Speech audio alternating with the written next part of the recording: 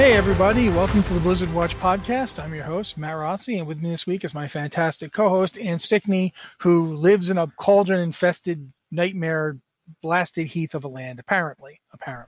It was just one cauldron. It's okay, guys. Lots of cauldrons, dark cauldrons too. Actually, the Black Cauldron is one of my favorite. Anyway, getting on with Blizzard and so forth before I get sidetracked into complete minutia. What have you been doing this weekend? Anything interesting? Nothing really. I'm still working on the whole rep grind for flying because that's a thing that needs to happen, and it's still not happening because I keep getting distracted with like other stuff. Other than that, not really a whole heck of a lot going on gameplay wise. I'm still waiting for like the next chapter of Life is Strange 2. I think it comes out at like the end of August. So I'm sitting here twiddling my thumbs waiting for that one. And I meant to stream the rest of BioShock Infinite last weekend, but Crisis came up because apparently we have mice in our house and we had to deal with that. And by mice, I mean they're not like rats or anything like that. They're little deer mice that get indoors somehow, probably because it's been so hot and humid outside, so they're just looking for someplace nice to be, and nice to be happens to be in here. But we had to set up a bunch of mouse traps and things. We use like the live catch traps so that we can like catch them and then put them outside where they belong, far away from here. I haven't caught anything yet. I'm waiting. I'm waiting. But I have seen a mouse, a singular mouse, in the hallway, and my brother saw one. He said he saw one too. So they're not like overloaded or anything, but the thing is like if you see one, there's gotta be a dozen. Yeah. So we have like all of these little traps set out with little bits of peanut butter in there, and we're hoping that, you know, the little mice go, ooh, peanut butter, and get in the traps so that we can take them outside. We had this problem once before, like a couple of years ago, and I used these same traps, and caught like, I don't know, like 4 different mice or something, and then they stopped showing up. So the joys of living in rural Colorado is basically what's that chalked up to. So I'm hoping that maybe I can do BioShock this weekend. I'm not sure. Because Pokemon's having a community day, and I really want to do that. So Well, I've been on the Diablo 2.6.6 PTR, which I forgot to put in the email, but which we are going to talk about, because I'm a bit of a dullard, but nevertheless, it's pretty important. What is it? The Diablo has their Season 18 and patch 2.6.6 were out on the PTR last week. Oh, I think it might even still be out. Is this the next season of next thing? season? Okay. Yep. And they've it's actually interesting because this time, instead of it being like the Season of Nightmares where you have like a set bonus baked in, they're doing a thing where you just randomly get one of 3 possible buffs, like basically just randomly, like any character who's like in the season. And as long as you're doing anything, you have a chance to have just one of 3 possible buffs coming up, like a damage buff, a resource regeneration buff, and a health and damage reduction buff. They can just happen, and it'll spawn a circle on the ground, and if you stand in it, you get the benefit. And it's just it'll happen for anybody. It doesn't matter what gear you have. It doesn't matter what level you are. It just happens. It's just a random little bonus thing that pops up every now and again? Yep. Okay. It's literally just baked into everybody. And it's not something that exists in game currently. It's brand new for the season. I should know what the name of the season is, but I don't. And that's bothering me because I was just on the PTR the other day. But yeah, I think they said Season of the Triune? Yes, Season of the Triune, that's right. I think it's essentially based on the old Diablo 3 Triune, the Diablo lore Triune, who are actually the primevals, but they were pretending to be gods in a religion, and at the time they were fighting with Inarius, who had his own religion going on. That's the Sin War stuff.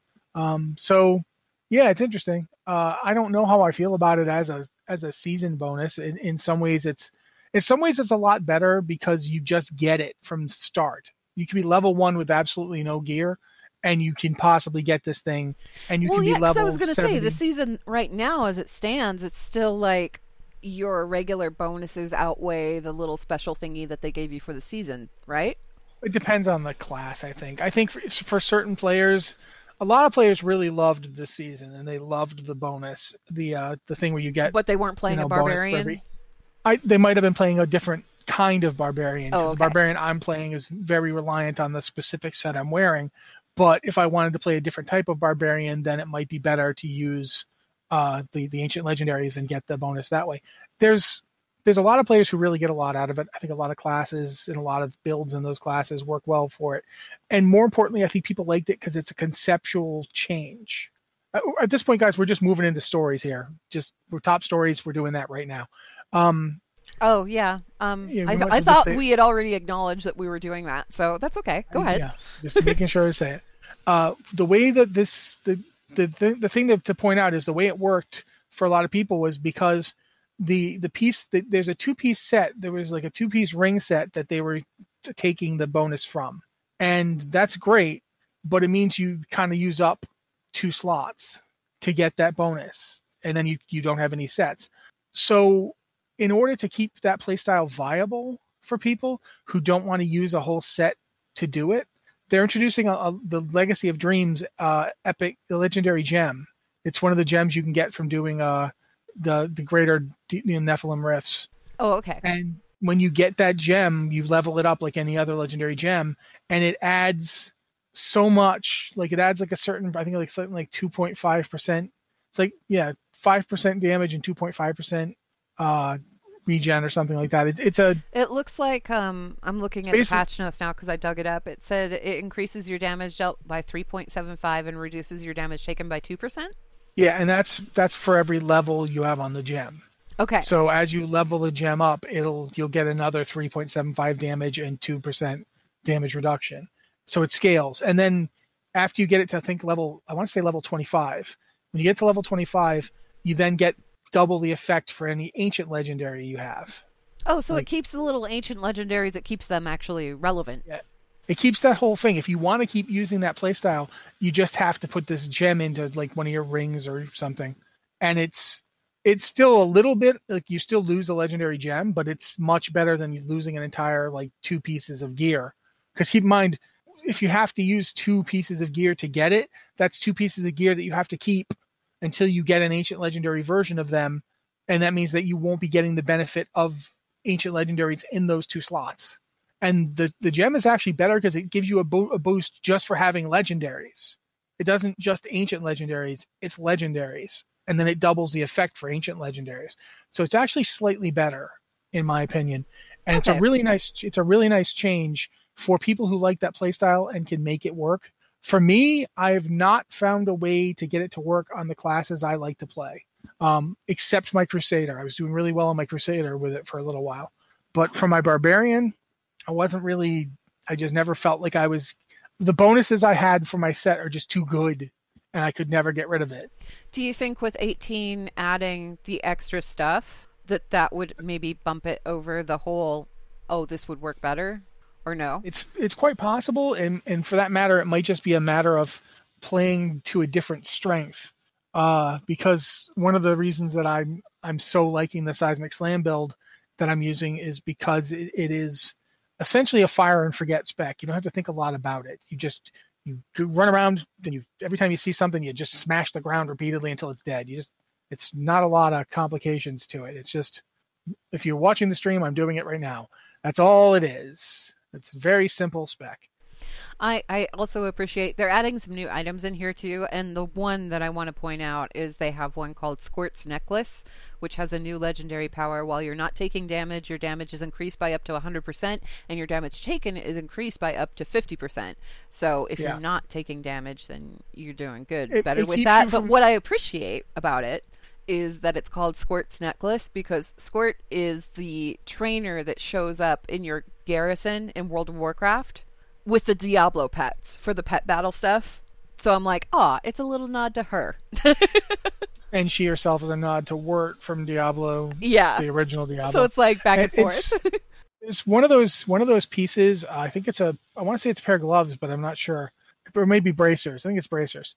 There's a set of bracers that they've put in that lets your Wrath of the Ancients for barbarians add the effects of every rune. Oh, the Wrath of the Berserker. Yeah, that's Mortix Brace. Yeah, and that Mortix Brace was put into the game back in like 2.2.0 or something, and then they took it out before it actually went live because they're like, that's way too powerful. Having Wrath of the Berserker with every rune, that's just ridiculous. And now they're like, Back then it was, yeah, yeah. yeah, no, not anymore. That's fine. Go ahead, go nuts. And That's that's going to cool. be, in my opinion, that bracer is going to become BIS for some barbarians because that's really strong. Having every rune for Wrath of the Berserker. I mean, I have Wrath of the Berserker in the build I'm using right now, and having every rune for it would be really nice. So they're doing. There's quite a few things they're adding legendary powers to. They're only adding like a couple of legendary items. They're adding the gem that I mentioned. They're adding the bracers, and then the rest of the stuff they're adding are just powers to existing items. They basically said, Yeah. okay, these items are underwhelming, so we're going to make them better.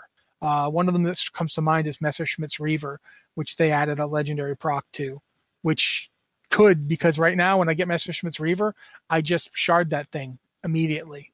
There's no purpose to keeping it right now. Yeah, but that legendary power that it's coming with now, it reduces the remaining cooldown of one of your skills by 1 second when you slay an enemy. And if you're mowing through things that quickly, Yeah, it could be really nice yeah. to get cooldowns back. It's one of the nicest things in Diablo. So overall, it's an interesting patch. I haven't gotten I wouldn't say that I have a really strong feel for it as such. I didn't get that much time to get on, but I did get on the PTR like 3 or 4 times. And I'd say that the legendary gem is flat out better than the season power, but the cost is you lose a legendary gem. It's you're trading off one of the 3 legendary gems you're probably using for the ability to use that, set bonus at all times. And I think that's a fair trade. I mean, sometimes like some of the legendary gems I'm wearing, I don't really feel like they do a lot. Bane of the Stricken here, each attack you make against an enemy increases the damage it takes from your attacks by 1.24%. And of course, it ranks up because I've got points spent in it. It doesn't feel as powerful or useful as the power, the season bonus is. So making it a gem so you can slot that in and you can keep it, I think that's a good move. I think it's it's an interesting way to do it. I kind of like how it has changed to like endgame in Diablo has kind of morphed over time, and right now it's this whole give and take of would this be more powerful or this be more powerful, or if I swap these two things around, or if I change this like there's a lot more of that to it now than there was previously, because there's so much stuff to do with the greater rift system and everything else, all of that scaling up to whatever ridiculous level it goes to. It feels like they've really honed in on the fun of playing the game, which is smashing as many things as possible and making the biggest piles of goo and gold that you can, and that's fun. That's pretty much why the greed boss, when you go to the realm of greed, Yeah. and you fight the greed boss, that fight is just pure because it is literally just smashing your way through everything, just fountains of gold everywhere, gems and items, and then you get to that fight and then you kill it and literally a box full of treasure falls out of the sky and crushes its head. And then you go get your treasure out of the box that crushed its head. It And is pretty much peak Diablo 3. in that way, and I know that most people are not like looking forward to the mobile version of Diablo or whatever, but in that way, when you describe it that way, where it's like you smash a bunch of stuff and get a bunch of loot, that sounds like, I don't know, a million different mobile games that I could currently find on the Play Store right now on my phone, where it's just like smash these things, get stuff, and it's just entertaining in that aspect because it's just real quick paced. And I'm like, see, this is why I feel like a mobile game like that would work.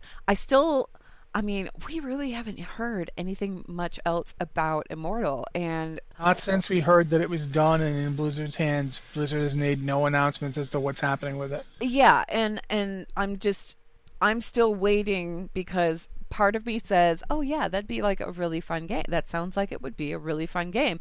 And we had people from Blizzard Watch that were at BlizzCon and play tested it and said, "Yeah, it feels like Diablo. Yeah, the controls are a little bit different, but it feels like Diablo and it's really kind of fun." Obviously at that point they hadn't decided, okay, so is this going to be like a pay to play thing where it's like you can only do so much and then you have to like regenerate coins or what, like the stupid mobile game gimmicks that they have that make all kinds of money for mobile games because people have no patience and they have open wallets, right?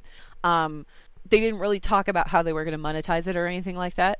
And I'm still waiting to hear that before I put out any kind of judgment on the game, because the game in and of itself as a game, from the screenshots that I saw and the videos that I saw of people playing it, it looked really fun.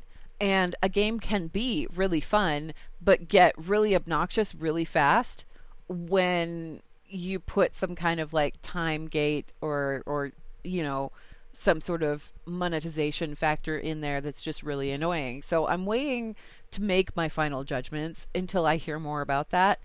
And they haven't said anything yet. And that's why I'm kind of like, I wonder if they're weighing the pros and cons and trying to decide what to do with it.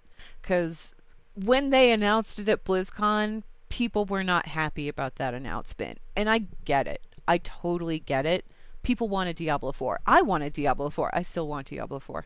I mean, I'm just saying. And instead, they're like a mobile game, but people got really rude about it without like even looking at it or thinking about it or anything else. I've said this before, and I'll say it again. Yeah. The biggest mistake Blizzard ever made, and this is the biggest mistake they have ever made, was not doing another Diablo 3 expansion after Reaper of Souls. Yeah, they could have easily done another one. They could have fit another one in there. The market absolutely would have supported it. People came in droves to Reaper of Souls. People were very happy with the gameplay. And it would have been a chance to finally triumph over the original release narrative of Diablo 3. Yeah. The original release candidate version of Diablo 3 had some pretty big flaws that upset a lot of people. And Reaper of Souls fixed all of them and made the game so much better. And they could have had a chance, if they'd added more stuff to do and more story at that point, if they'd done another expansion, Diablo 3 would have been even freaking bigger than it is. And it's huge. Diablo 3 is a big game. Every time they put it out for another platform, it sells of like 3-5 million copies. Yeah. It's sold something like 137 million over its run. It's just one of those things where I think people were expecting one thing, and when they were given the other thing, they were really upset because it wasn't the thing that they were expecting. And I get it. I mean, I do get it. But I think that people were really kind of hard on it and didn't really give it a fair shake because they wanted this other thing so bad. And I get it. Like I said, I get it. I want Diablo 4 just as much as the next person. I have a PC. I also have a phone and a tablet. So it's like, okay, yeah, you want to give me a mobile Diablo? I could get behind that, probably, depending on what you do with the monetization thing, because I'm not going to sit there and pay you money for little doodads so that I can play for longer at a time or whatever. That's just stupid. Yeah, but we should probably move on here. Yeah, we got other stuff to talk about. The next thing I think we're going to talk about really fast, because it's kind of just a short thing to talk about, is that the Mythic Azshara World First race is over. Method got the World First kill. Limit killed her shortly thereafter. So those two were neck and neck through the whole thing, and it shook out the way it usually does, with Method pulling ahead at the last minute. And I think that the World Third has happened since, but I don't remember who got the World Third. Might have been Pieces. I know that they were like behind, but not too far behind. I can't remember. I think it was Pieces. I think that's the name of the guild. If I got that wrong, I really apologize to everybody that's in that guild. I'm sorry. Yeah, but at any rate, like right now, we've just started to see there was a nerf to the fight that reduced the health on some of the mobs that allowed people to push through finally and get to the final phase and kill her. Yeah. So that happened this week.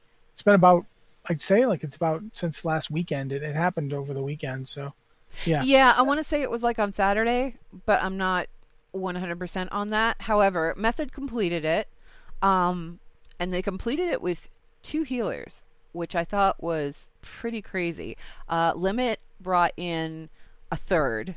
So Method completed it with 2 Discipline Priests, and then Limit added an extra Holy Paladin on top of that. So it was mostly, they were kind of gearing it around preventing damage instead of raw healing output so much, which gave them that extra edge. And kudos to them, man. 2 healing a fight. Their priests are insane. And when Yeah. I say insane, I mean that in like the best possible way. These guys are like top tier players. Amazing. The other cool part was that Method was doing, they were doing charity efforts on their stream while they were streaming, and I believe as of the Ashara kill, they had raised over $65,000, or yeah, $65,000 for Save the Children, which I thought was also really amazing. And yeah, it's I don't know how they're gonna top it, man. I missed it. I missed the kill, but they are actually releasing their kill video on Thursday, and you could still watch the raw feed from their Twitch stream, I think. I missed it because it was like, I don't remember what I was doing. Honestly, I don't remember what I was doing, but I wasn't home, so, or I was sleeping, one or the other. I I might have wasn't been home sleeping. and I was sleeping. I was sleeping somewhere I else. I might have been sleeping. I'm not sure. I think it was like, I don't remember if it was middle of the night or not. Um, or it was early morning, one or the other. Either which way, I didn't witness it, which I was kind of bummed about because I did watch the Jaina thing. So yeah, I need to go back and watch that kill video because I'm sure it's going to be like absolutely spectacular. They'll be releasing that on Thursday, I'm guessing on their YouTube channel. But yeah, if you want to check it out now, you can go watch the raw video from the Twitch stream and witness all the screams firsthand. So, congrats to Method. Also, this week, one of the things that I wasn't expecting at all, we got a new Heroes of the Storm hero, and it's a new hero who is unique to Heroes of the Storm. It's their second character who isn't from any particular Blizzard game. Yeah, she's an except original Heroes of the Storm hero. itself. Mm-hmm. And her name's, I want to say Kahira? Is that how you pronounce that? Kahira? I'm going to say Kahira, but I'm not sure. Because the introduction video, I don't think she actually like said her name in the introduction video, and we didn't have our usual delightful guy doing the voiceover stuff because he's no longer with Blizzard, which stinks because it's weird seeing a video without his voiceover with it. I've gotten so used to hearing it, so it's weird. However, yeah, she's an original character. The second one, Orphea was the first one. This one, and Kahira is the second one. She's basically the last warrior of a race of Nexus dwellers who basically allowed infighting to kind of consume their realm. And I believe that she actually has like the crystal or the shard, the leftover piece of what kept her realm alive. She carries it with her. So it's a different kind of take on it, and it's actually kind of cool as far as like backstory goes. There are people that are like super annoyed that they went with another original hero. Did you I don't know. see this? I don't know if people are annoyed, but I have seen people tweet that, since they're no longer putting out a hero every month, they're like down to, it's more like every 3 to 4 months, that putting out an original hero means that you're not going to see any of the beloved Blizzard characters for another, like at this point it might not be till the end of the year. Like the next I'm assuming time they're we going hear to about a announce new another hero. one at BlizzCon. Yeah. And I've seen people say that bothers them, but I haven't seen a ton of hate about this because I think most people are like, she seems pretty cool. And I'll just say it. The beloved Alex Zebart, the editor-in-chief emeritus of this site, made a really good point in that it's like if Blizzard decided they wanted to do a black woman for their character, they didn't really have a deep bench to draw from. There's some minor StarCraft characters. They don't actually have that many, so they kind of had to make one up. And I think he's kind of right that this is a case of where Blizzard does, if they're trying to get a little bit more diverse of a look, they have to start making characters because they don't have them. And I think that's true. Plus, I mean, I like her sword whip thing. It's pretty cool. I think every video game eventually gets the sword whip person. Like, Soul Calibur had Ivy, and it was about time Blizzard got their sword whip person. So yeah, I think she looks pretty neat. She was my favorite in Soul Calibur just because she's a delight to play. But anyway, beyond that, I don't know why people are like too surprised about this because they did say it was like a big thing at BlizzCon last year where they were talking about how they were trying to build like this whole kind of cohesive backstory for Heroes of the Storm and build it kind of as its own universe. Which is why they brought up the whole Ravenlord thing and they brought in Orphea and now they've got Kahira in here. So it's like I'm not sitting here going, I expected this, but I'm also not super surprised about it because they said that was the direction that they were going to be taking this year. So, yeah, I know people want Deathwing or whatever in the game. Okay, that's cool, guys. They know.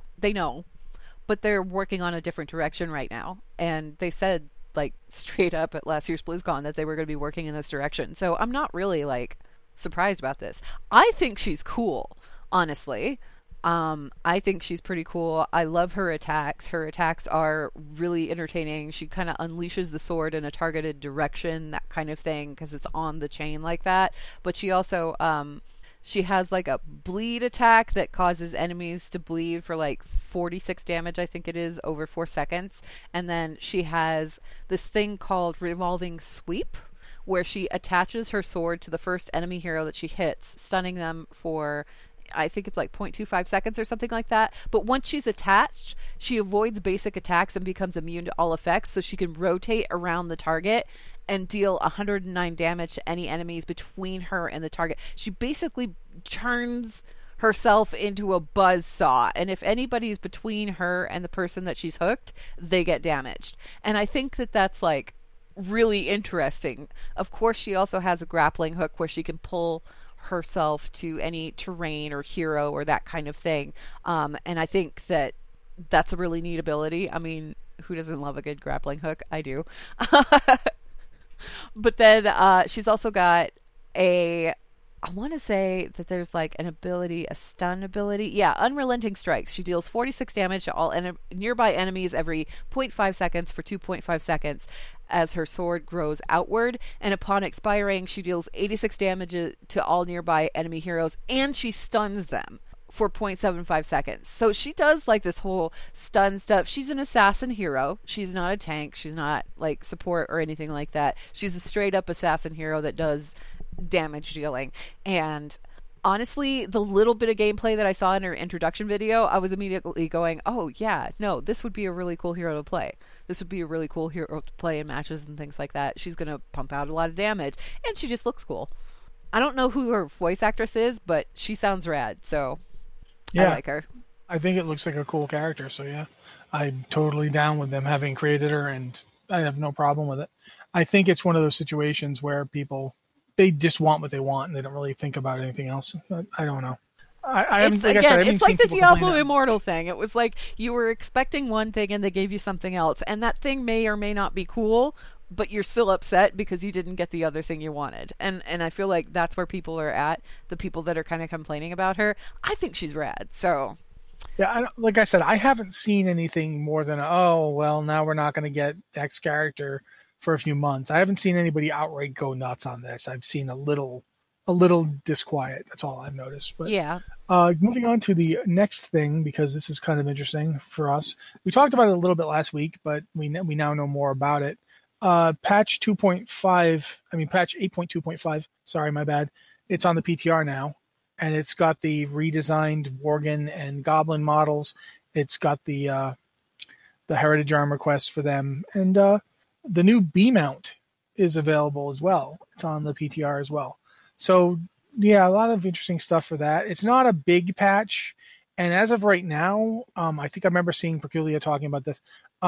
There's no war campaign stuff in it at the moment. There's no continuation of the story. It's in not it. actually up at the moment. Keep in mind, the PTR is Yeah, not up. this is It's just, they've been this data is mining data because it's mining. being uploaded.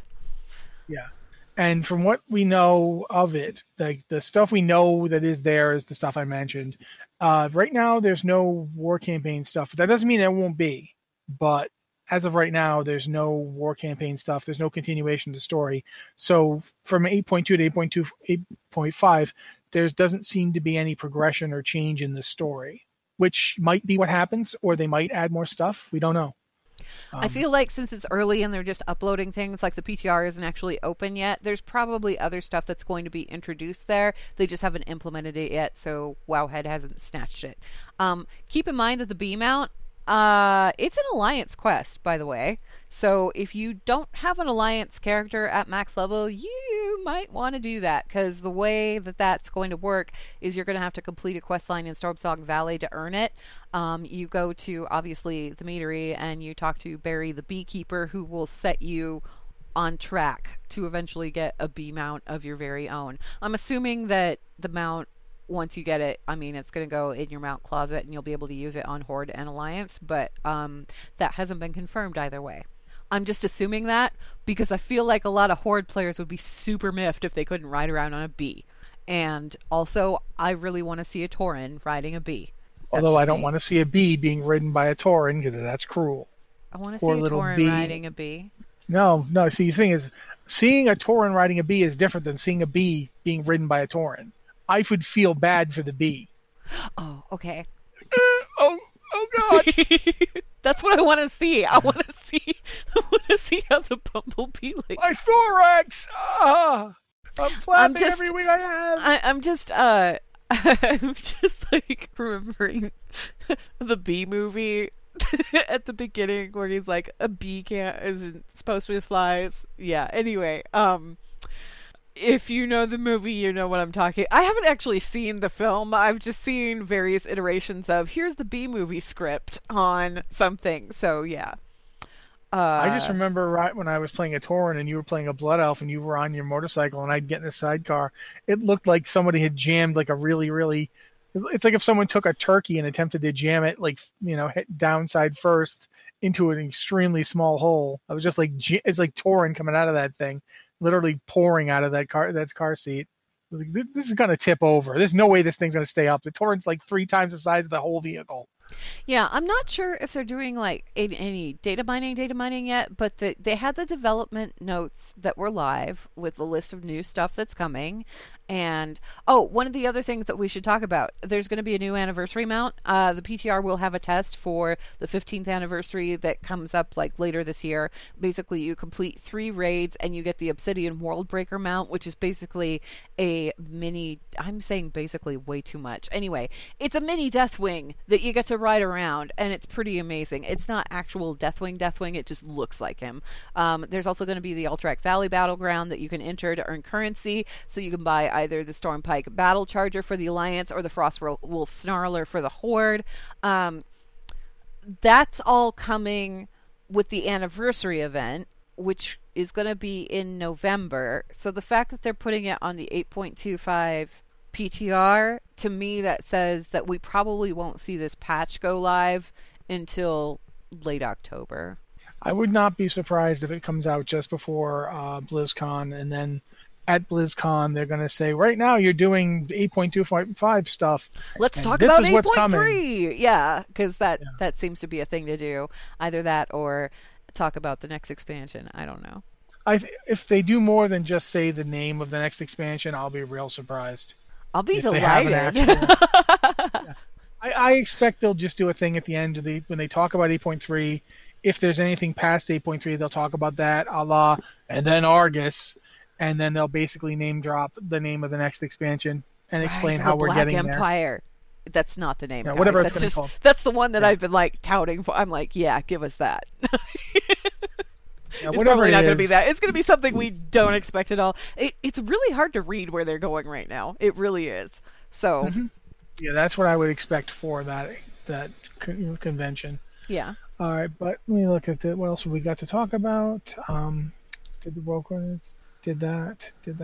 I guess we can talk about this Overwatch workshop mode because it's fun. Yeah, somebody released a workshop mode thing that it's called Loot Quest, and it's kind of like a rudimentary single-player RPG only for Overwatch. So it's got levels, it's got loot, it's got various enemies to defeat, and it does a lot, but it's missing a few things. You enter the game as Tracer, and you're level 1, and you defeat randomly spawning enemies, and then you earn money and loot, and you can spend that money in the spawn room to buy loot or summon a boss. And the loot you is pick up, basically other characters. yeah, and you pick up the loot with your crouch button, which is really kind of interesting, but like it's not super challenging or anything like that. It's just interesting because it's like the first iteration of somebody playing around with the idea of making an Overwatch RPG. Even if it's just, somebody tooling around in workshop mode, it's kind of cool. And there is a code for it. The code is CY21Q. So if you want to play it and try it out for yourself, you can go ahead and use that code and grab it. I think it's cool. I think it's kind of neat, but I mean, yeah, it doesn't have a lot to it, developmentally speaking, but again, the workshop is kind of limited in the tools that you can use. I feel like as they add more to the workshop and let people play more with the workshop, we're going to get some really extraordinary stuff in there. Right now, people are still doing some pretty extraordinary stuff with just the limited things that they have. So, I don't know. No, I think it's pretty interesting, especially the way that I mean, there's obviously only so much you can actually do with it. There's not like actual quests as such. Um, and the idea of the gear you get the loot is actually just, now you can play as like, McCree and at a higher level, like level 10 McCree and so forth. It's interesting. If nothing else, it does show you that it is possible to take this engine and do something more RPG with it. So if the rumors of Overwatch 2 coming and having a more player versus environment spin on things, then it could be interesting to see how far people have taken it in workshop. But yeah, it's neat. I just think it's a neat little idea. So I don't really have much else to say about it. I thought it was cool. Thought we could mention it. Yeah. So yeah, all right. That basically takes us through to emails. And if you've got an email for the show, please send it to podcast@blizzardwatch.com with the subject line podcast or Blizzard Watch. Or if you want to have a question answered, but you don't want to send an email, we do have a Discord channel and a Discord server. And the Discord server does have a channel just for Q and podcast questions. You can ask us stuff there, and we do our best to get them, to call through them and get them for the show. So again, either that Discord server or podcast at blizzardwatch.com, and with podcast in the subject line if you use an email, so we know it's for this show. And if you don't mind reading them for us. Okay, first email is from Cybus of Dethicus, who we've heard from before, who says, "Greetings, Watchers. How aware do you think the old gods are of their purpose/creation? Do you think they know about the Void Lords, or are they perhaps just sort of thinking they're the end-all, be-all of their power? What do you think, Rossi?" I don't know, because it's never like, I don't think, the thing is, we know about the Void Lords because they're in Chronicle, but just because they're mentioned in Chronicle doesn't mean that anybody else knows about them. Like, Sargeras very clearly only thinks of the Void as an impersonal force. He doesn't think of it as something that has lords. He just thinks of it as a nightmare. And he knows that the old gods are tied to it. I'm assuming that if he knows that, the old gods know it, that they're tied to the Void. But that doesn't mean that they actually answer to any specific beings living in the Void, or that the conception of the Void Lords that we have might completely be inaccurate, because we're thinking of them as beings, and they're more like the opposite of beings. Like, they can't enter our universe. That's why they had to send the old gods in, because they can't come here. So that's a good question that I don't have an answer to. I don't know if it's as simple as they know that the Void Lords exist, or for that matter, do the Void Lords exist in any way that could be measured or understood, or are they opposite of existence? If you're a being of void, you're a being of nothing. If you are a being of nothing, are you a being? Like, it's one of those things, if you stop and really think about it, the very nature of the Void Lords might make them or the are opposite you just of a possibility? Yeah. I mean, that's the whole thing about the Void, right? It's everything is true. It's kind of like the whole Assassin's Creed thing. And I knew I would get Assassin's Creed in there somehow. But it's like that whole idea of, nothing is true, everything is permitted. If everything is true, it's the same thing as nothing being true. If everything is true, then nothing is forbidden. So it's essentially the same basic idea. What if the Void Lords don't really have a will as such, or at least anything they can understand? They're not going to be giving the old gods any orders, and the old gods are doing what they do because they want to do it. It doesn't matter if they understand that the Void Lords exist, or do they even care? That's a good question. I don't have an answer to it. I don't think they regularly report back to the Void Lords or anything like that. Like, we've never heard any indication of them speaking about, the boss or whoever they're working for or anything else. They just kind of talk about what they're up to. So they might be cognizant of something larger out there, but in the grand scope of what they're doing, that doesn't really matter so much. And for that matter, I mean, the Void Lords, it's not like the Burning Legion where you have like a little beacon where you're talking to some big guy. It just doesn't work that way. For that matter, the Void Lords might not actually be more powerful than the old gods. They're just completely they're outside of our understanding or experience. They are from elsewhere. They are from a realm that is completely different than this one. has different rules. The old gods might, it's not a question of power or servitude. The old gods are capable of existing in this universe to corrupt it, and the Void Lords are not. The Void Lords can't come here. So they have to have intermediaries. They have to have beings that can do the work for them. And really, all we've heard about the Void Lords, I think, have they ever mentioned them in game, or was it just in Chronicle? I think it's just in Chronicle. I think it's just in Chronicle, and there are Void Lords, but it's game, not the same but they're thing. Not the Void Lords. Yeah, it's not the same thing. And in Chronicle, all that's really said about them is that they're the Void Lords, and they send like these little chunks of void spitting out into the universe where they land on planets and become the old gods or whatever. That's the extent of it, really. The old gods are kind of like these parasitic entities that are being spewed out by the Void Lords to go turn planets, and that's it. That's all we've been told. We have no idea what these guys are or anything. And frankly, as far as Chronicle is concerned, the thing about books and written material and stuff like that is that it's true until they decide to change it. And if they decide to change it, well, then it's not true anymore. And we have an example of this from like way back in Burning Crusade, where they talked about the Draenei, and then when they actually came out with the Draenei, it was like a completely different thing, because like initially the Draenei were the ones who were supposed to have corrupted Sargeras, and instead it turned around into this other thing that turned out to be this really great storyline that's played out for the past how many years now? I don't want to think about it. We're old. Anyway, regardless, the story can change. And the story, as we had been told up until that point, was that Sargeras was corrupted by the Draenei. The story that we got in Burning Crusade was, no, it was actually the other way around. So there's two ways you can look at it. You can look at it as Blizzard messing up their own lore, which is a really negative way to look at it, or you can look at it from the standpoint of the storyteller. Whoever it was that told us that story in-game, like the in-character person who like wrote all this stuff down in the little books that they put in-game, that person was mistaken.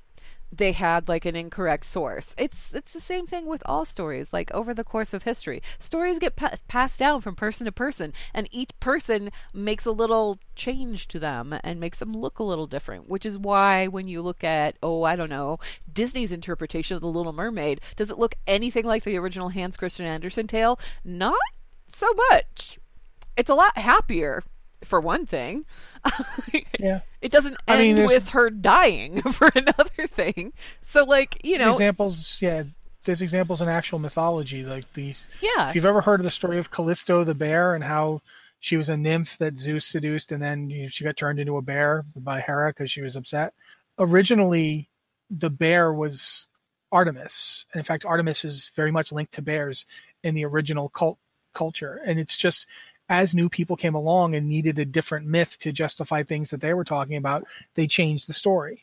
And that happens. Well, and I mean, if you look at the corollaries between Greek myths and Roman myths, they kind of like follow the same paths, but they're two different things because they're from two different cultures. Yeah, and for that matter, but there's still similarities between the two. You know what I mean? It's that kind of a thing. There's a lot of different variables to it. The point being, I'm going to go back to what we were talking about. The point being is that all we have is this little bitty, teeny tiny taste of information about the Void Lords. That's it. And we don't even know if that taste is accurate. It might not be telling us the full story. I mean, they could have a reason they're sending these old gods out into the void. We don't know what that reason is. Or they could be these creatures that are under attack from something or other, and the old gods are actually like being shed from their bodies and accidentally infecting the universe. We don't know. We really don't know. Perception is everything, and we only have one line of perception right now. So I feel like somewhere along the line they're going to have to address this, but I don't know if the old gods are aware of their creators. I really don't. They've never given any indication of it, ever, to my knowledge anyway. Yeah, there's never been a time where an old god has said, "And now I do the bidding of the Void Lords." Ha ha ha! No, they present themselves as gods. They present themselves as powerful entities that, do what they do for their own reasons. They don't go around talking about their I mean, masters or look at creators. Yogg Saron's big old opening speech spiel thing that it gives you before it bursts through that. Everything that it says is like, I'm the beginning and the end, and the da da da da da. There's nothing about that is until I have to, hang on a second, guys. In between phase 2 and phase 3, I'm going to call the boss and make sure I'm doing stuff right. No, there's none of that. They present themselves as these I can't say the word. Omnipotent. Thank you. Creatures. I'm not even going to try it again because I can't talk today. That are gods, basically. I mean, they're old gods. It's right there in the name. So, yeah, I don't know. If they're aware, they don't care. I rhymed. Yeah, they certainly don't show it, but yeah. Let's go ahead and go to the next email here. This one is from Demoncracy. It's basically democracy with a O-N in the anyway. It's very clever, even if I can't pronounce it right, and I apologize to you. They say, hi, thank you for answering my questions when I send in emails. Love you too. We love you too, even though I can't pronounce your name, and I'm sorry. They said, now that 222 Lock is coming to the Overwatch League, what teams do you think will make a splash on Stage 4? I think London is going to make a serious push into September with the help of Prophet and Birdring in a solid DPS role. What do you think, Rossi? Do you have any opinions on this? I think it's going to be the Shanghai Dragons because you like them, and I decided to support them. The thing is like, okay, I can see that with the Dragons, sure, yes, and I love the Dragons, and we all know that I love the Dragons, but I also think that Democracy here has a good point, because Prophet and Birdring are completely insane, and when you put them in a solid DPS role, that's when things start getting really crazy and really interesting, and I would not be surprised that London, I'm surprised we haven't seen London do more over the course of the season, of the second season here. And I fully expect that we're going to see them kind of roar to the front again. I think that the role lock is going to be, I think it's going to shake things up a little bit. I really do. Because when you've been playing for so long at such a competitive level with a particular, what do you want to call it? Canvas, I guess, what have you, of gameplay, where you can do certain things and you can swap out of certain things, and you can take the guy who's doing amazing as a DPS role and swap him into support, and all of a sudden he's killing as support too. When you suddenly can't do that anymore, that's when the players who don't necessarily do a lot of swapping, the players who stick to run one role constantly, that's when those players are going to shine, and they're going to get an opportunity to shine.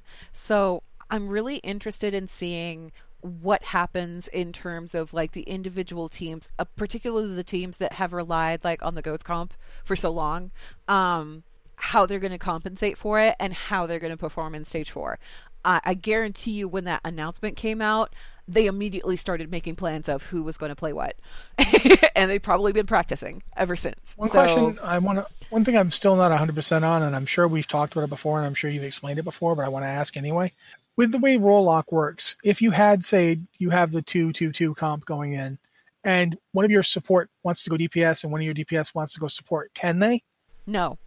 So you are that role for the whole match. Once you start that match, if you start that match as support, you will be playing support throughout the whole match. You can switch between support characters. So if you're playing Mercy, you could swap to, I don't know, another support character. Moira? Yeah, you could swap to Moira, or you could swap to Lucio. You could swap to those guys, like, or Zenyatta. You could swap to Zenyatta. You could swap to, like, the predetermined list of support heroes that are available. You could do that. But could you switch to Winston? No, because that's a tank. And you queued up as support for that match. So the little flip-flopping between roles mid-battle, not going to happen. And once people pick a role, they got to stick with it. They will be able to switch in between matches. So say someone is playing Mercy or whatever for a match, and then the next match they say, hey, I want to go DPS. They can go ahead and pick DPS. But for that match, they can only switch to DPS roles. It's like, it just locks them in place. And honestly, you know, when they introduced Overwatch and they came out with the idea of being able to swap heroes like mid-match, I thought that was a really cool concept because it kind of opened up the gameplay and let people pick and choose who they wanted to play at any given point in time. And it wasn't so much about, are you really, really good with one hero? It was more like, what do you bring to the table from the whole plate? Like, what can you flip to help out at any given point in time? And I thought that that was a really cool concept. But when you're dealing with competitive gameplay like that, sometimes there's too much flexibility, and you need to kind of streamline it a little bit. And I feel like that's what this is doing. I'm interested in seeing how it affects Stage 4. I want to see who's going to come out on top. I feel like London is going to have a pretty good edge because, like I said, Prophet and Birdring are completely insane. And I'm looking forward to watching them play because they're just a joy to watch anyway, regardless. So we'll see how that goes. You got anything to add, Rossi? Nope. Okay, I got one more email here, so we're going to go ahead and do that. This is a longer email. Apologies.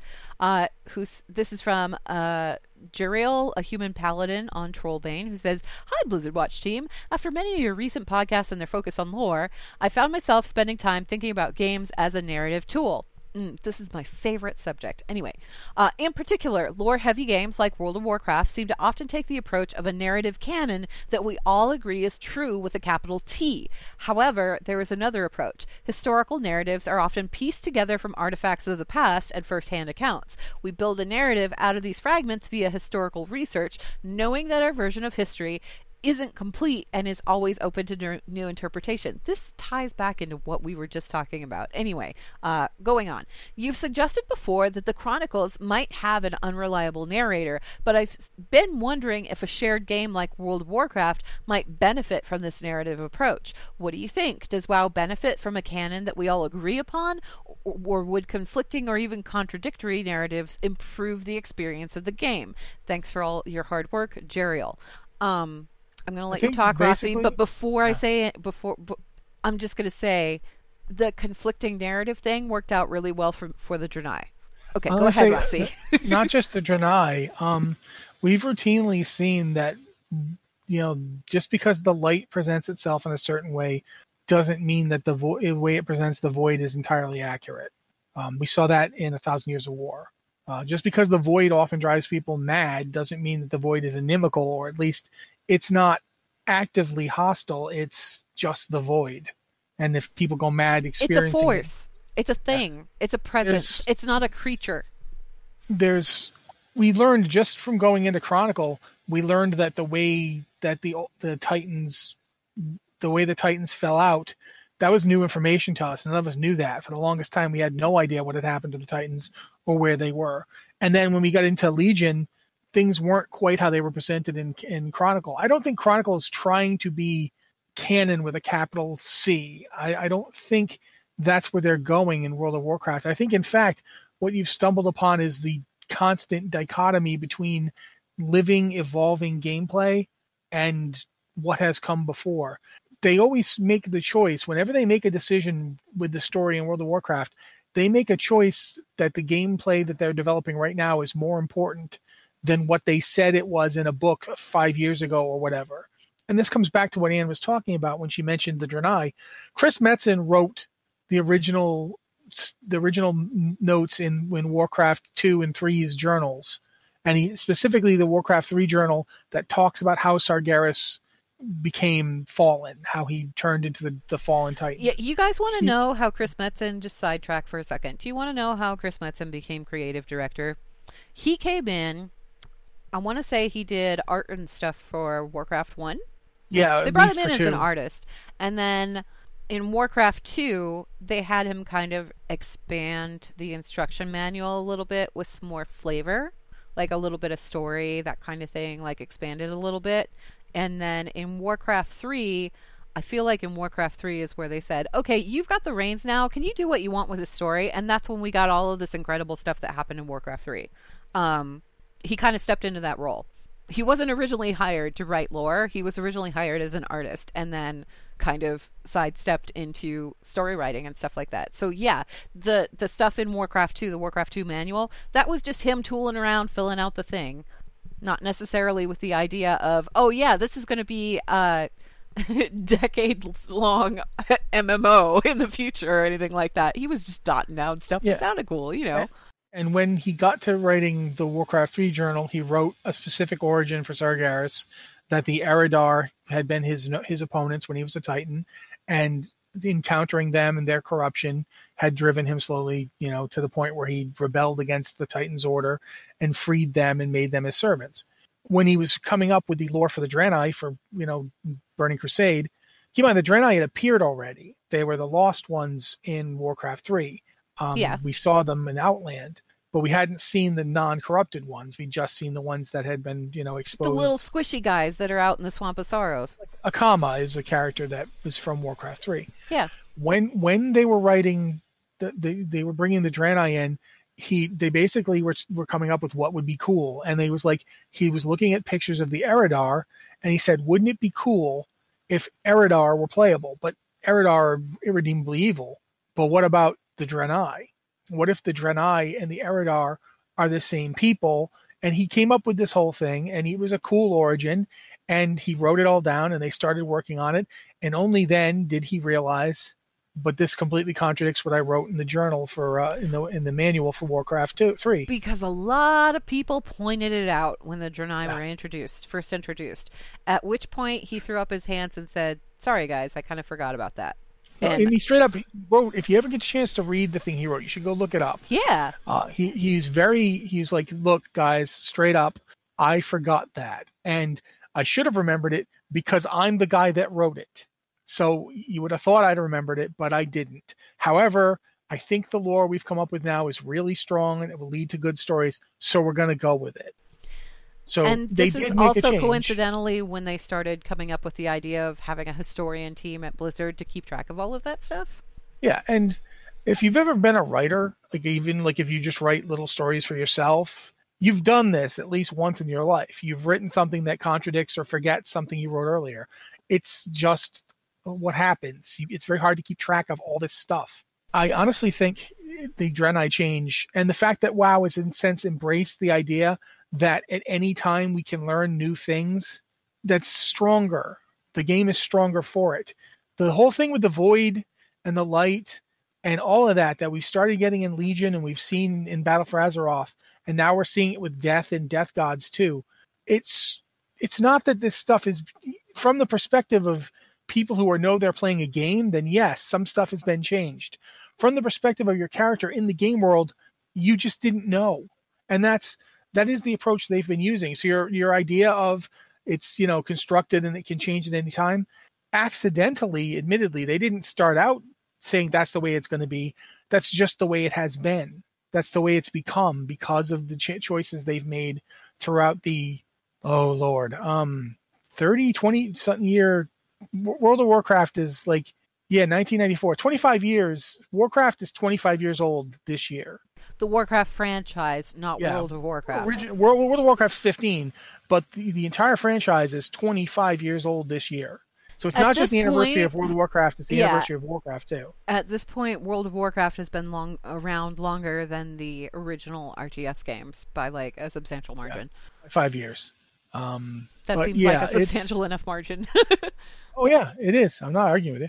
I'm just saying, because it is what it is, because it is the kind of game it is, because it has developed the way it has developed, because it has such a huge team working on it, it has, by almost process of time, become a game where the narrative is constructed. Because you can't have it any other way and still have the freedom to put new stuff in. You can't say to people, oh, well, we can't do that because, back in Warcraft 1, it was Stonewind. It's no one cares, man. That was Warcraft 1. We've made how many games now? We're going with Stormwind. We changed it. We're going with it. That's just how it is. The narrative is an evolving one. It is a constructed one. It is one where change can happen and everything you think can be wrong. And I feel because it has to be. I feel like there's an interesting point to be made too on perspective in general, because when you are a reader reading something, you're taking everything that you're reading as gospel. This is what the words are, this is what it means. When you are an author, you aren't necessarily doing that, particularly if you're working on something that's an ongoing series, or if you're working on something that is iterative iterative lore, like in a comic book series or a video game, something like that, where you have an ongoing storyline that keeps evolving over time. That story, it doesn't have the end at the end of it. It's just going. It just keeps going. So what you have to keep in mind as an author or a creative development person that's working on this kind of thing is that when you're writing these things, nothing is ever set in stone. Ever. Ever. The things that people play through and they take as gospel as, oh, they said it in game, so it must be true. Yeah, it is at the time, but later on, it could turn out that that was a lie or that was an incorrect perception. And Rossi made a really good point that players tend to look at the game, and when you look at the game, you're looking at it from the perspective of somebody who has all that background information, who has read all those novels, who has read all those books, who has done all the research, or maybe, just hung out on Wowpedia for a while and gone through the lore stuff. And has like a good understanding of everything that came before.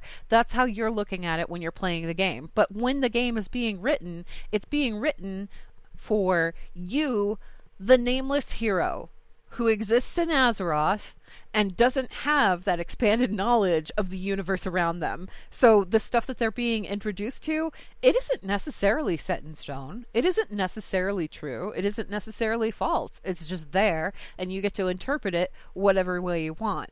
But the other important thing that you have to keep in mind is that when you're writing stories like this, you can't just write a storyline for a single expansion and go, yep, that was the story beginning to end, like you would write like a sequel to a novel or something like that. You have to leave plants in there and little seeds here and there that you can pick up later if you want to further the story in a different tangent, like later on down the road. And when I say later on down the road, I mean like an expansion or 3 down the road. You can go back and pick up that thing from way back when, or you could just leave it. Doesn't matter.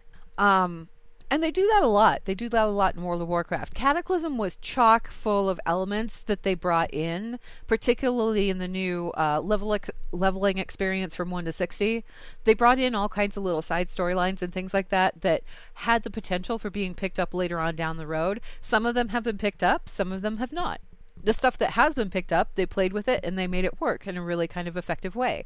But you can't really set WoW with a canon that everybody agrees on, and you can't really set it as something that's set in stone. I know right now, I did the Ultimate Visual Guide, like, how many years ago was that now? It was around Warlords time, wasn't it? Yeah, Warlords was when I did the update. I actually added stuff for Warlords. Prior to that, it was just through Mists of Pandaria, so it was a while ago. But there's stuff now in the Ultimate Visual Guide that it might have been accurate at the time it was written, but it's no longer accurate now because stuff has changed. And that's just the nature of the game. That's the nature of any kind of ongoing narrative like that. Things are going to change. Nothing that exists in those books and those guides and those encyclopedias and those everything else, none of that is actually like set in stone. I like to call it kind of canon-ish. And I know they refer to like the RPG books as kind of the same thing. The RPG books, if you go back to the RPG modules and what they decided to do with those, it's kind of the same kind of concept. Because they call the RPG books, they said they're non-canon unless we decide to make it canon. So all of that stuff that was introduced in the RPG guides, it's not canon, it doesn't exist in the game. But hey, Tandred showed up. That was something from the RPG books that they decided to go ahead and bring in and incorporate. Why? Because it'd be cool if Jaina had another brother.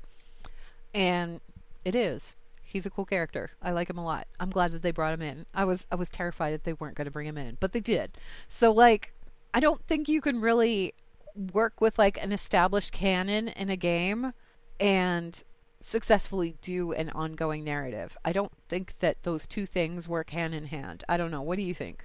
I think you can have a canon, but you always have to remember that it can change. It fluctuates. It has to be flexible for the purposes of creating new gameplay. You can't say, well, you can't do X because back in 2003 on the RTS game we said Y. It's like, well, tough. We're doing it. Come up with a way to justify it. And that's always been the Warcraft way. It's always been come up with a way to justify it. And they always have. Even if it meant having to make the world bigger, even if it meant having to create new characters, that's what they do because it's a game first and it's other stuff later. You introduce it and then you build the world around it in a way that makes sense. So the stuff that happened in the past isn't necessarily 100% set in stone or anything, but when they decide to alter it or change it, there's a legit reason for them doing so. There's always a legit reason, and they try and sculpt the story around that so that it does make But the sense. Tomb of Sargeras. The Tomb Yeah. of Sargeras, we didn't know it was the Temple of Elune Ooh, until no, had Legion. no idea. That was a No one had big ever said thing, that. but it was cool, when they came out with it. Lord Omadon in the chat channel, and this is a good point, and I know we're going over. I hope you don't mind that we're going over, Rossi. Are you okay with going over a little We're bit? probably going to wrap it up fairly soon. But Okay. Lord Omadon in the chat channel says, so, okay, this is all well and good and a fascinating way of looking at it, but then what is the appeal of being a quote-unquote lore buff if they can just change it whenever? Like, I get it, but it also sounds lazy a bit. what's the point of knowing history if we can find out that everything we know about history is not correct? What's the point of loving paleontology if we can discover that new paleontological facts can be discovered and suddenly dinosaurs have feathers? Yeah. Stuff changes. The point of knowing it is just for the pure knowledge of context helps. And if you know the lore, then you know when they make a change. You can see it. You can understand why. The Draenei retcon's a really big example. I get the Draenei retcon. I remember the way it used to be. I remember the whole thing about the Eridar, the way it was set up, and it's better now. But I can know that because I knew the way it was. Knowing lore makes games more interesting. It makes them more fun. It gives them a context. It makes them... It's the difference between being on an amusement park ride and actually knowing the people that are on the journey with you. I don't know how else to put it. That's my take on it. From my perspective, I think stories in general are really fascinating things, and I like seeing the innards of how they work, and I like seeing how they're woven together. It's just kind of a fascinating hobby for me. And do I call myself a lore buff? Absolutely, yeah, because I like taking all of the information and looking at all of the information and seeing if I can figure out where they're going to go with things and that kind of thing. It's just a fun little kind of side hobby thing. But as far as being a lore buff, it's okay if they can change it whenever. That's part of that whole ongoing narrative thing. And personally, I find the idea of sculpting an ongoing narrative, it's on another level from just writing a book. And I don't mean to diss people that just write books, because books are amazing and I love them, but there's something different to creating a story that never ends and watching that develop and seeing how that is handled. To me, that's kind of fascinating. That's why I like lore. That's why I like, and World of Warcraft, I think it has a really interesting story, and I like seeing where they're going with it. I like seeing all the changes. Every time it's like they throw me a new curveball. I'm like, I wonder how that's going to work. Oh, okay, this makes sense, Trust me, the second that they reveal that Anduin Lothar's secret daughter has come back to save the Alliance, everyone will be like, there was never any sign that he had a secret daughter, and I'm going to be the one going, yes! Yes, there was! Secret Way daughter. back when! It's just... when the movie came out, yeah, and they had changed, they did stuff like revealing that Lothar was Lane's wife's brother. Yeah. What was her name? Talia or Tanya? Yeah. Something like that. I can't remember Tanya, her name. I think it was Tanya, but that meant that Varian Rin was his nephew. I hope they decide to just say that that's canon, because that makes the whole thing with Varian make so much more sense and be so much more poignant. It's like, why did he dragged that kid out of Stormwind by himself? He put himself in extreme danger when he was very important. He was the leader of the resistance at that point. Him dying would have meant that when you go, oh, that was his nephew. Yeah. It goes from, tactically speaking, he should have at this point probably said, someone else grabbed the kid, let's go. But he did it personally because it was his nephew. And it's not something that's necessarily canon right now. They've never actually come out and said, yes, in the main story universe, Anduin Lothar was Varian Rin's uncle. But it would make sense, and it's cool. It's an interesting idea, and it fleshes out his and Lane's relationship. Like, that that Lane is literally like a brother to him. He married his sister. He's a brother-in-law. They are. Yeah. Their family, and it explains why he goes through such lengths for the family. Why he's so loyal to it, Why, there's just a lot of cool things about it. Sometimes the changes are small and they can easily be explained, and sometimes they're huge and they can't be, but they can broaden and deepen a story when it works out correctly. Yeah. And I'm here for it. Okay, we've gone way over time here, so we're going to go ahead and wrap this up. Apologies. What are we saying? Nobody's going to complain that we went over time. Anyway, Blizzard Watch. It's made possible due to the generous contributions at patreon.com/blizzardwatch, and your continued support means that this podcast site and community is able to thrive and grow. Blizzard Watch supporters enjoy exclusive benefits like early access to the podcast, a better chance at having your question answered on our podcast or the queue, and an ads-free site experience. Thank you very much, Ann. And again, guys, if you have questions for the show, they don't have to be about WoW. As you saw today, they can be about Overwatch, they can be about Diablo, they can be about anything. But if you've got them, please send them to podcast@blizzardwatch.com with the subject line podcast or Blizzard Watch so we know it's for this show, or hop on our Discord server and ask us some there, because we'll be more than happy to look over and pick some out of there too. Thank you guys so much for being here. This has been the Blizzard Watch podcast, and we'll be here next week.